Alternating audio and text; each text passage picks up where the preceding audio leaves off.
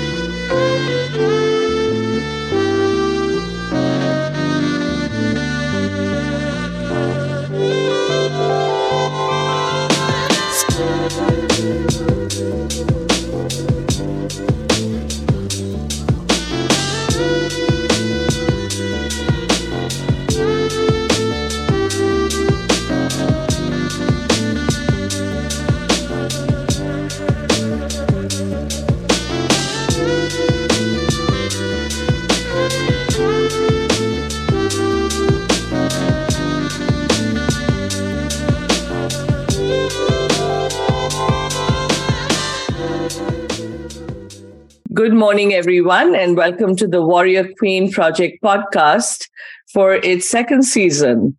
We are so excited today to introduce you to an amazing person, Meera Teresa Gandhi. She is an exceptional high achiever. She's somebody who has been what we at the Warrior Queen Project talk about, mother, daughter, sister, friend, but above all, a warrior. So I would like to ask Meera, who has been a philanthropist, a mother, a businesswoman, a television show host, an author, a spiritual yogi. She has done so much in life. She has received several awards. She has also sponsored the Woodstock Film Festival, where she presents the Meera Gandhi Giving Back Award, author of a recent book, which we are going to hear about. And she believes in health, wellness, and spirituality. So this is the wonderful warrior that we need to ask her how she does it all. So welcome, Meera, to our podcast. Thank you, Swati. I'm so happy that we can do this. We've known each other for such a long time, and you yourself are a warrior achiever. And over the years, it's been very exciting for me to support you in so many of your projects and your daughter's projects and to walk part of that journey with you. So I'm very excited that we can chat. To answer your question, how do I do it all? Well, I do it one moment at a time. I like to do things very thoroughly. And my big mantra is do it once, do it right. I really hate redoing, and I hate it when my team has to redo anything, because I feel like if you're intentional and you're conscious and you're doing it to the best of your ability, then usually it's your best work. And so I try to do that. And as a result, I do get a lot done. I'm a big list person. My kids always laugh because at the beginning of every year, I stopped actually doing alcohol New Year's Eve about 15 years ago, because I feel like the day before going into the new year, I really want to be intentional about what I want to accomplish during the year, what I want to do. And I write down my goals. If someone on my team hands me my black book, I'll actually flash it to you. It's quite funny. And I actually check off the goals. I highlight goals that are in progress. If I'm halfway through the year and I'm not there, then it gets an orange highlight. So it's an intentional process. It's a joyful process. I do it because I want to do it. And like you, I think people who are in a position where we have received so much, I think the onus is on us is to really live true to that journey and accomplish things which take people on the journey with us and that elevate others' lives. So great. But I'm going to rewind a little when you say people like us. At least I can speak for myself. The journey has been a huge struggle. When I say, say you support me, I support you, it's really about not financially supporting, but we support each other through goodwill. and goodness and saying encouraging each other, which is so important, which I know you talk about in your book. And I wanted you to tell me a little about your early journey. You grew up in India, then you moved all over the world. I want you to tell us how that shaped you and what advice you would give younger people who are in that position, because, we've all arrived at a certain destination. I just want you to take us down the path of all the challenges that you faced as you went along. Well, I am the product of an Irish mother and an Indian father. So on some level, it was a very sort of global upbringing because I was brought up with values of East and the West.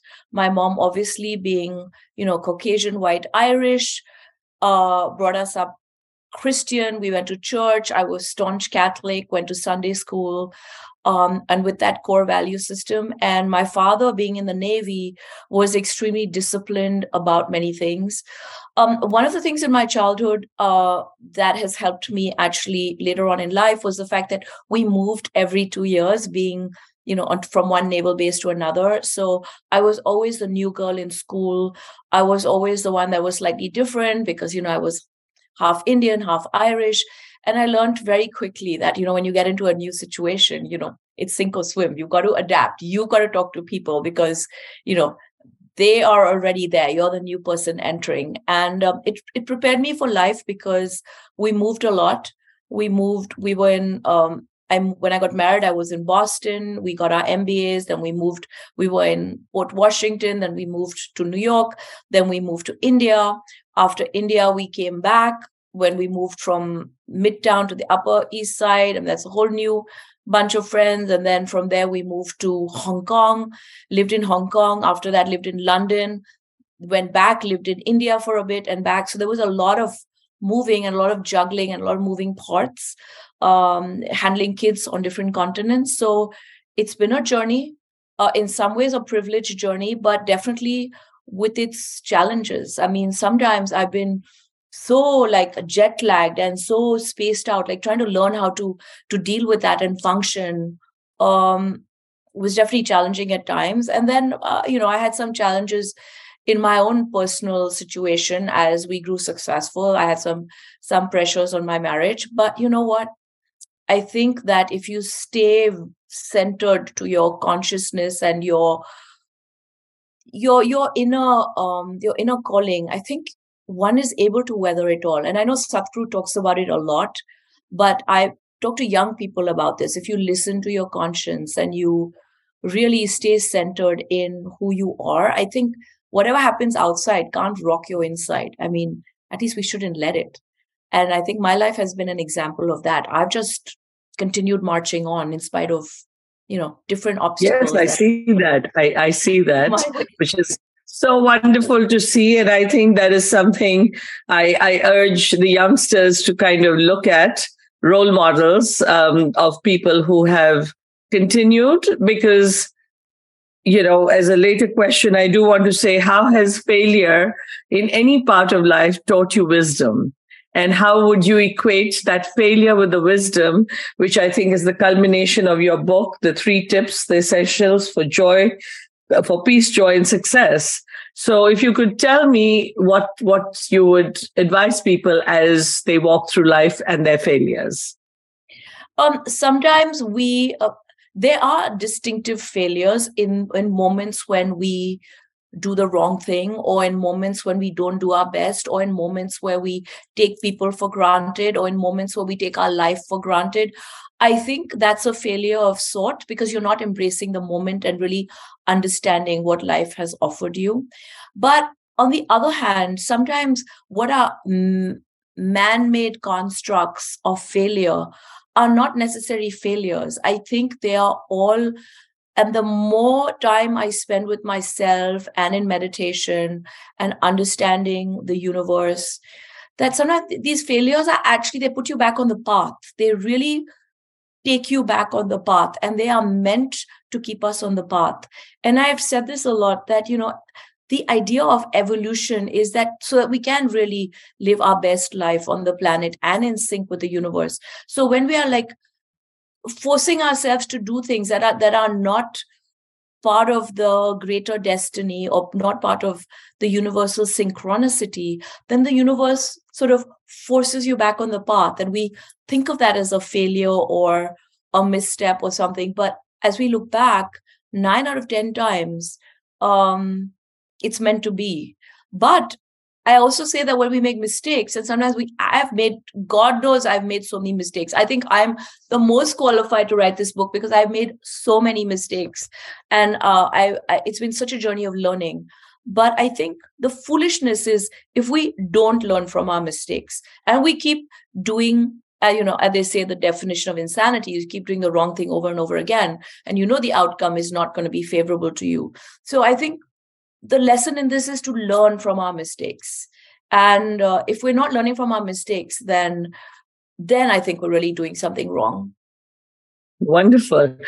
So I see very early, almost I think you mentioned at the age of 16, you worked very closely with Mother Teresa.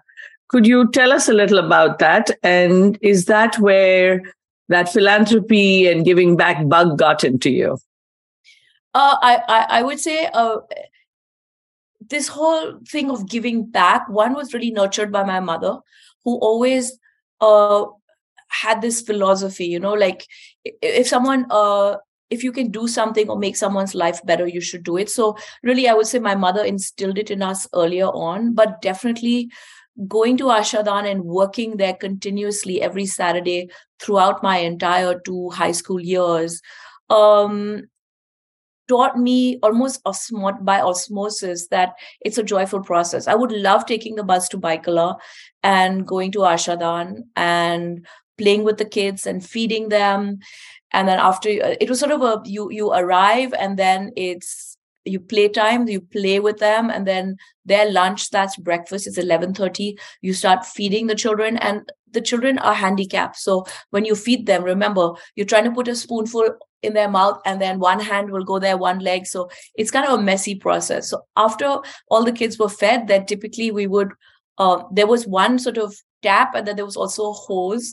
I always loved hosing them down because I felt like you get the kids really clean, towel them and then put clothes on them. In fact, when I first went at 16, I was horrified because all their clothes are just in one pile. It's like a community concept. There were no closets and this is your clothes.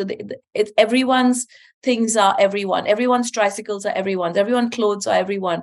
So that was like quite an awakening to me. But anyway, you go to the pile of clothes and find the clothes that fit whatever child you're dressing, then put them into bed, pat them to bed. I usually would take 2 cots and I would sit in the middle and I would pat children on either side. And I remember going back, just every time I did that, I just came home feeling so happy. And I met Mother Teresa many times and people have said to me, oh my God, were you awestruck? You were like in the presence of such greatness. When you're 16, you don't really understand it. Mother Teresa was there. All the nuns were in the saris. I mean, Mother was around and special. And when she hugged you, I always feel like those hugs lasted a lifetime. But I never really realized how deeply I was being impacted by the things she said to me. One day she used to pray at 3:00 when she, couldn't be disturbed. One day she invited me to kneel and pray with her, which was really her sacred time. And I remember that energy field. I still remember that prayerful moment. I think that has impacted like the meditation I do now. I mean, we really don't know what pieces impact us along the way, but I think Mother Teresa definitely had a huge impact on at least understanding that so much joy comes from making other people feel good or saying a kind word or not retaliating or like taking the higher road. And these are all things that I really try to actively practice in my life. Wonderful. Especially the higher road. When we are also trying to teach women today about self-advocacy and saying, speak up, it goes into a space of speaking about yourself and really trying to make the right decisions because there's no black and white. It's really navigating a path. And I come back to your book, which is about the essentials for personal peace, joy, and success, I guess. Yes. And I see that there's a lot of praise for your book. from Sadhguru and from Kimberly and Stephen Rockefeller and from Shabana Azmi and Kerry Kennedy. So I just wanted to ask us if you can tell us about some of the 3 tips that you have so that our viewers and listeners can pick up the book and read it and try to navigate their own lives. Well, you just touched on something, which is when you counsel women to advocate for themselves. One of the things in my book I talk about is setting boundaries, because I have struggled with that. Sometimes I feel like if you give an inch, people want to take a mile. And so I've struggled a little bit with that. And I have come up with 3 tips on setting boundaries. And the first is, if something doesn't feel completely right, then have you opened that? Let me look at it. Okay. So, okay, I'm going to come to this later. So the 3 tips on setting personal boundaries that I've shared in the book are: first, if something doesn't feel right, then you know that someone is crossing a line, and feel free to say no. And actually, something just happened on Sunday, and I did exercise exactly that tip from my book. The second tip on personal boundaries that I talk about is, it's okay to say no. I mean, as women, we are taught that, you have to say yes to everything. Sometimes it's okay to say no, because even by saying no, sometimes we save other people. I mean, recently someone wanted to come and do a podcast with me, and she was willing to fly down from another country. And I just felt that it was just a bit too much. And she was happy to come and stay in the area. And we just said, it's okay. Let's just do it via Zoom. And I'm sure that in that exercising that, it was useful. It saved the other person a lot of time. It saved us time. And we exercised sort of a boundary. And then the third tip I have given in the book about boundaries is that we have to learn from our experiences. If in the past something has happened and we know that it is not served us right, let's not, just to acquiesce or make people happy, make the same mistake and agree to it. We've learned from our mistakes. Let's just say this is not comfortable and exercise a boundary. So these are 3 tips I would give especially young women who are coming into the workspace, or they want to please their bosses, or they want to please their parents with career choices, or they want to please their spouses or their boyfriends. Or these are 3 very essential tips. And if you keep them in mind, chances are you will be able to take the high road as well as make good decisions for your life. Wonderful. And I do know that you have a very talented, wonderful daughter as well. And did you, bringing up Kiran, have you used some of those tips to make her a strong advocate, as she is one? If you could touch on that for young mothers who are bringing up daughters. Very much so. I mean, everything that is in the book, it's not, as you've seen, it's a very thin book. It's a not very thick book, but everything is based on life lessons, because I really believe in walking the talk. I've experienced it. I've understood it, which is why I've written about it. It's sort of a tried and tested kind of manual, if you will. With my oldest daughter, Kiran, who is today a well-known performer, influencer, who is actually leading the LGBT gay rights and personal rights movement. She, I think of all my 3 children, Kiran grew up very close to me because she was my oldest. And I tended to do a lot of almost everything with Kiran, even when she was small and I was going to class. I mean, she was born in my second year while I was getting my MBA at Boston University. I literally would strap her to my stomach and take her to class. So Kiran grew up extremely close to me. And by the time Kiran was in even lower school, we moved to India. I always took them to school. While taking them to school, talked about energy, setting up the day, talked to Kiran. Kiran was the oldest, so we had a lot of talks about peer pressure. We had talks about growing up on the Upper East Side. And it was a little challenging for me because I did not grow up in America, let alone New York and let alone the Upper East Side, which is a culture unto itself. So I was sort of trying to guide her from instinct. But I feel with Kiran, yes, a lot of it came directly from me. And I think for the younger two, I think a lot of it came from Kiran to them. So yeah, I think Kiran has definitely grown up very much under my guiding eye, for lack of a better expression. Wonderful. So your advice to women who are bringing up daughters on the Upper East Side would be question Well, mark. it's not. I mean, I'll just use the Upper East Side as a random example. But No, my I agree with you. mentor, It is a culture. I agree with you. It is very much a city by itself, rules by itself, and especially for Asian Americans. So I think when you had your children, and I had my son at St. Bernard's and daughter at Brearley, there were a handful of brown children in those 7, 8 schools. I would literally say you could count them on one hand. yeah, I mean, at that time, and we're talking 20 years ago, it was a diversity factor. But I would say generally to mothers who are bringing up children around the world, my advice would be, and I talk about it in the book, Good Parenting. I give 3 very clear tips. The first one, I say, always listen to your children, because they are telling you something that they've experienced, and children are very truthful. And from that, you can really understand the situation or what they're going through.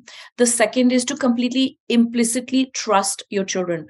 I've always trusted my children. If they said, oh, I don't feel like I want to do this, I don't want to do a class, or I don't want to do something, I've always trusted that they are feeling something, whatever the reason is. And I've always deferred to that. And the third thing I would tell parents is really love your children unconditionally, because we are the first point of contact between the children and the universe. So this is where trust, self-esteem, strong emotional sensibility, it all comes from our relationship with them.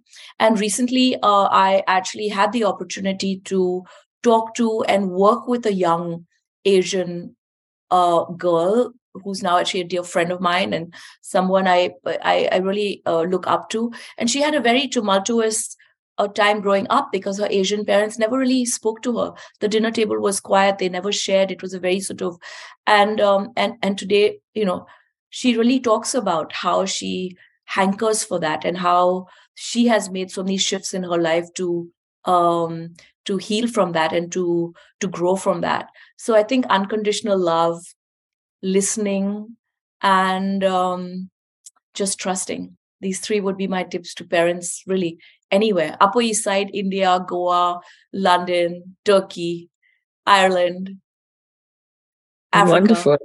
Anywhere.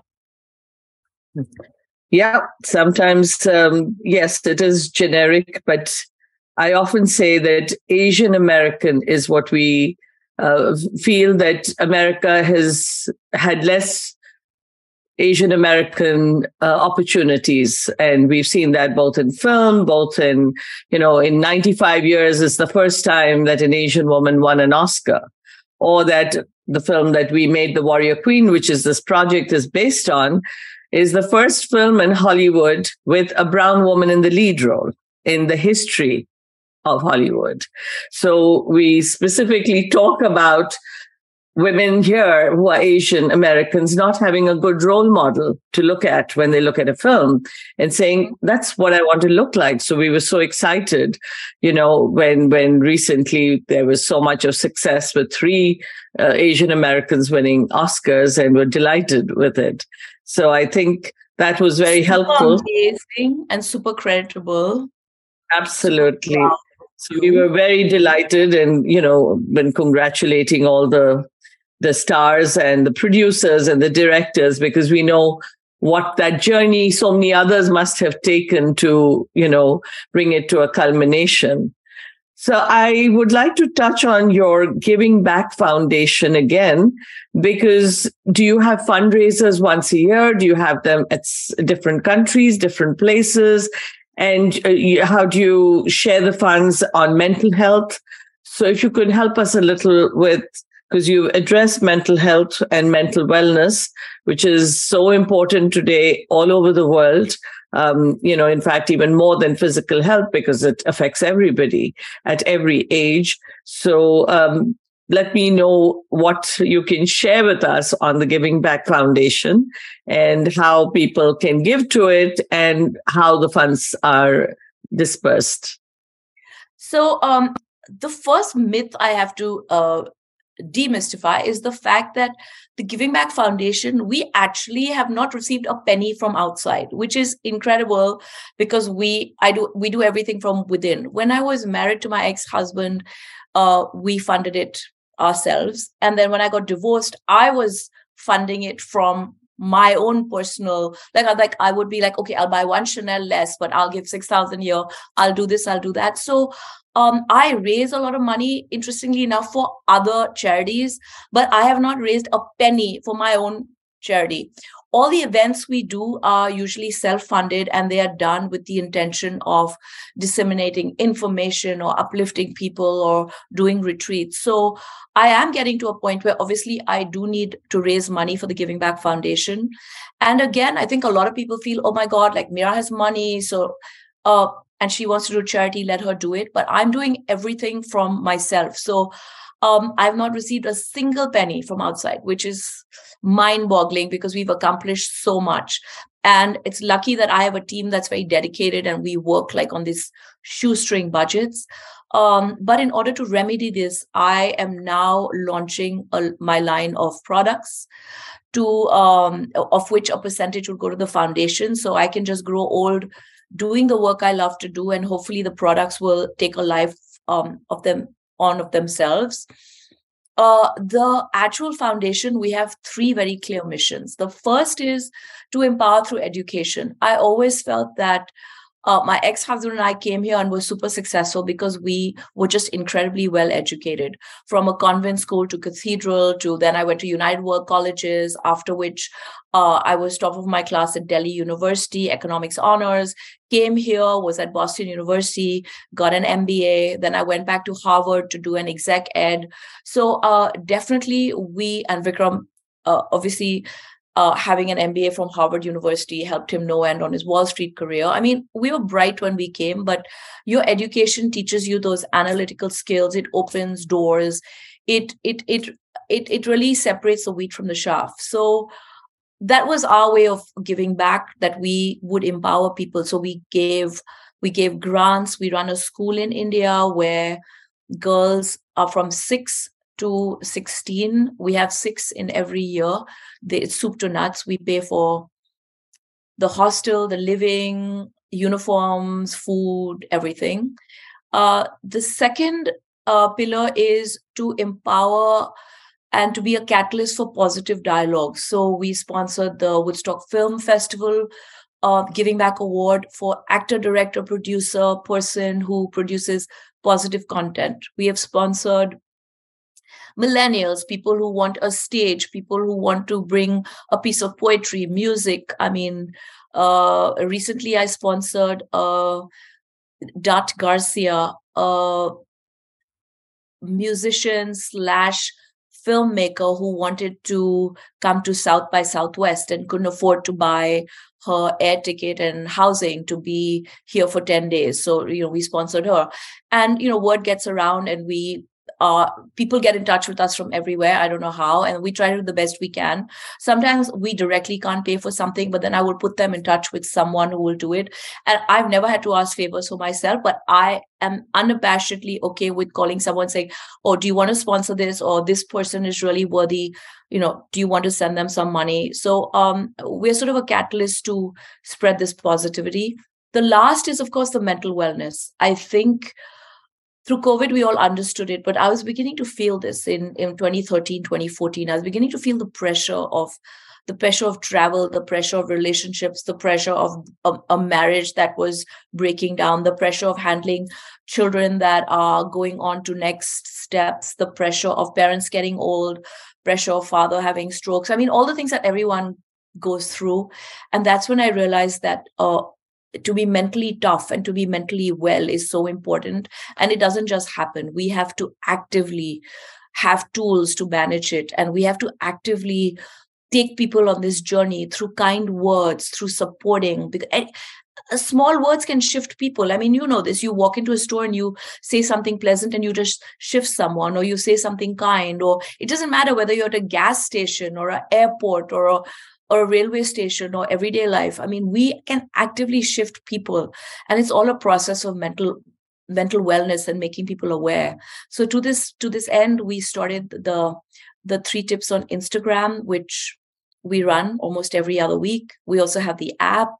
I did the TV show on love. It's a 13-part on B4U TV. We did an episode Yes, on it's 1 minute each, right? 1 minute. that's 1 minute. We also did a long show on B4U, which we did 13 episodes of half an hour each. So yeah, it's been all part of trying to, I don't know, to make the world a less severe, more sort of softer, gentler walk, through life. How are you able to kind of say, my plate is full? Or do you still find the time to kind of overburden yourself and overextend yourself when people ask? This is something it's been in the past very hard for me to say no. Do you want to chair this? Oh yes, I'll do it. Do you want to fly to Dubai and like take father out? Yes, I'll do it. Do you want to come to London and see Kiran perform there? Yes, I'll do it. And I had to learn the hard way, because that is it. After a while, it's stupid, because you dilute yourself. When you show up, you're tired. You're not showing up on your game. You're not showing up present. So I've had to learn actually the hard way by that. That's one of the mistakes I've made in the past. And now I really try to look at the whole picture. It's not just showing up to something. It's the preparation. What am I going to talk about? Who is benefiting? Do I really need to be there? Is there someone else who can do it? What is the month looking like?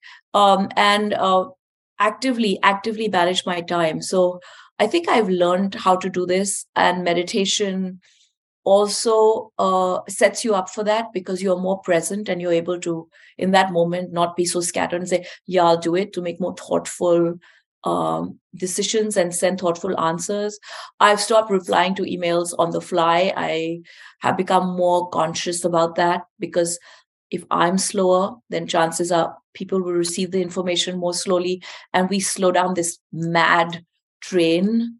And I feel like when you come into a position of leadership, the onus is on you to set a very realistic and a very decent pace. I also think I moved to the Hudson River. Now I live in nature. I mean, I never knew from one season to the other. Summer, winter, spring, it all just passed me by. And now I find that, I can see the buds coming out, and I actively look at, oh my God, like these buds were not there yesterday. Or like the grass is getting greener. I mean, I've been a city girl. I've never had the chance to live in nature like this. So I think when you live in nature too, you become inherently a kinder, softer person, because you understand that how we are so intrinsically connected with every thought. I mean, all the time. I mean, I know when someone's thinking about me, we're conditioned. I mean, obviously, speaking is it's an artificial tool. We were meant to communicate through our thought waves, and so when we are present and we are like this, we are able to deflect things, change things, send out positive energy. I mean, you've heard of the hermit who sat in the Himalayas and he was changing the energy of the planet, because we actually can do that through our powerful thought energy. So, that's my long answer to your question. But definitely, I've learned the hard way how to manage my time, and some ways I think I've become more efficient too, because I'm doing the things that I am good at, and I'm contributing the things that I'm good at. So the bandwidth is it's stronger. It's a better bandwidth.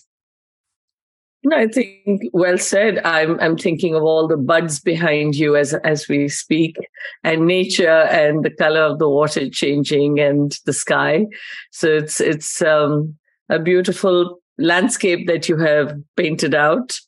And coming to that, with you've touched on all the mental health issues and joy and success and what What does success mean to you personally?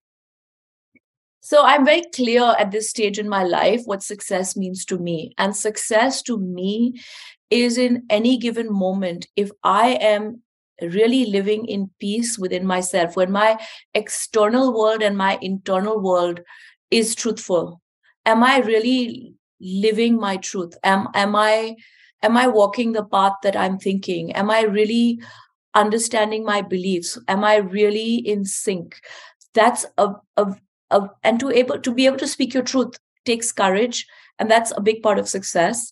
I think being able to live the life I want to live, to have enough abundance to do the things I want to do, to travel, to help, to do things for my kids, to do things for friends, to have a thought and be like to be able to say, oh my God, I want to create a fragrance line, to be able to have the ability to just do that, or the ability to say, oh my God, okay, tomorrow I'll go to Israel, from there, okay, I'll go to Dubai, I'll take my parents to Bangkok for a family wedding and make sure everything is taken care of for them. I mean, all being able to do all this is what I think of as success. To be able to walk the path and accomplish my dreams, and to have all the tools to be able to do that is success. I used to look at success as very outward, which there's a stage for everything.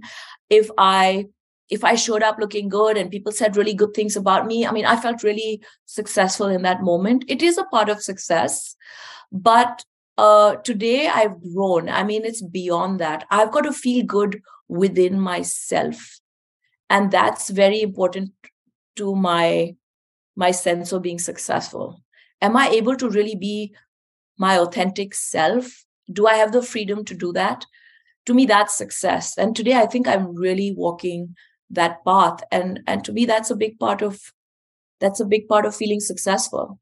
I can write, I can write my days, I can write my chapters, I can help shift people's lives. I mean, today I'm in a position where if someone crosses my path, I am able to really make a difference in their lives. Uh, to me, that's being successful. You're able to actually help so many people uh, do things they would have never done if they didn't cross my path. These are all part. These are all things that contribute to making me feel that that is what success is about. I also see that you're working, or maybe I got an invite on something you're doing with Sadhguru. Is Yes. that something you're working closely with him in Los Angeles? So Could you tell us more? Sadhguru is going to be in the US, and he's got a couple of events which he's now opening to the public. It's going to be free of charge. There's one in Atlanta and there's one in Los Angeles. He has other paid events too at his ashram in Tennessee, but he's doing this outreach to really also work on peace of mind and wellness, and to curate solutions to everyday problems. And he has this, I find I found that in 2016, when I met him, he actually came to my house two Diwalis. I mean, I look back, I mean, he's such a global icon. But 2016, Yakub from Citibank said, no, you're going to do a Diwali party for this guru from India. It was Sadhguru. That was 2015. No, 2016 and then 2017. 2 years in a row, he was in my townhouse for Diwali. And then I started meditating and working with him closely. And, I'm a Catholic. So essentially, I don't philosophically have any gurus, but yes, do I follow his teachings? Yes. Do they make sense to me? Yes. And for that reason, I want people to benefit from that wisdom. So yeah, I am promoting his programs. I am encouraging people to do the meditation he teaches, because it's 3 yoga asanas, it's 3 pranayams, and then it's very easy to meditate. I like his philosophy to life. And, I like the fact that, he always says, I was a vagabond before. I was like biking all over. I feel like he's very realistic about life. And I think he is the pulse of now, because people don't go to church. They don't go to temples as often. So they need someone who is an authority on it. And he manages his life, and he drinks only distilled water from a copper urn. So he's managing his atomic life and his thinking. And so I think he has a lot of clarity. And we need people who have clarity that want to guide people for a totally altruistic reason. Like he wants to guide people so their life is better. We have too many leaders in the world that are leading us on the path of doom and destruction, creating wars, killing young people, taking unnecessary power struggles. I mean, there's enough of like unconscious leadership. So that's why I support Sadhguru, because I feel like it's conscious leadership that is helping enormous numbers of people. And when I met Yeah, him, it's he's quite got a funny. tremendous, he has a It's cute. tremendous sense of humor. He is Yeah. funny. He is, Yeah, so I have, and he's an amazing orator and speaker and spiritual guide. So yeah, I think it's easy to follow him, and it's good to know people in the world who can share goodness and laughter without religious boundaries. Which is so important in today's time. That spirituality is so important rather than which religion anyone belongs to. And that's real globalization, I think, which he's done. So it's wonderful that you're supporting him and promoting his work in America as well. Do you have any upcoming projects? Would you be writing a book about your life? I'm sure you would, but no, I'm not. I don't know if anyone wants to read a book about my life. My idea is to really spread the wisdom that I've gained over the years. Some of it through osmosis. Some of it I was born with. And for a long time, I didn't want to talk about it because I was always afraid. I was like, oh my God, I'm living on Park Avenue, and I sort of, at least outwardly, have this very comfortable life. People are going to judge me. They're like, oh, now you're gonna pontificate and tell us what to do. So for a long time, I was really afraid. I didn't have the courage to do it. And during COVID, I don't know, that sort of shifted. I was like sitting here on the Hudson, and I thought, no, I was talking to so many people on the phone. People were calling me. I mean, I didn't have a single alone moment. People would call me from morning to evening to talk about issues, to talk about things. And that's when I realized, actually, I do have something to offer. And that gave me sort of the courage to do the book. But when you were talking about Sadhguru, there's one thing I did want to share with our listeners is that we are in an age of collective consciousness. There's a collective consciousness awakening. You are, of course, the queen of spreading Sanskriti and culture. So you know this. We've come into the what yug is this? The light yug. I don't know the Hindi term for it. You probably know. Kala Yug. Kala Yug. So in this yug, it's meant to be transparency through computers, the digital age, through mental awakening. So I think the timing for all this is right. And I think I just happen to be in the flow, somewhat in a pop culture-esque way, because I've condensed it into bite-sized information, but also in a way that Gen Z, the alpha, the beta, the generation can at least read the tips and shift themselves. I never had the intention of being a guru, a philosopher, because that's not me. I mean, I want to live my life in a normal way, but I feel this is a gift to be able to give this kind of information in this sort of bite-sized manner. And so I think this is where the book comes in, or my sort of the current direction my life is going in. Well, I'm definitely getting one of your signed copies of the book, Meera, and recommend it to others who could always benefit. The one thing I've learned in life, none of us ever know answers to everything. And it's good to have people and friends in your life, and honest and courageous people who can learn from their failures, talk about them, and never think of failure as failure, because you can't be successful without failure. So you have really shared a lot with us today. We're very excited to go through your book and check out the Giving Back Foundation, which I would encourage everyone to go to and find out more about how they can support different causes. and help other people, especially in the path of education, which is the greatest gift we can give anybody on this planet. So Agreed. thank you so much, Meera, for giving us your time. Thank you. And wishing you good health, spirituality, and may you be energetic to keep spreading that good energy.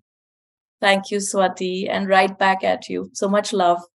Thank you. You too. Take care. So this is the Warrior Queen Project, and we pick our warriors. So for this week, it is Meera Gandhi.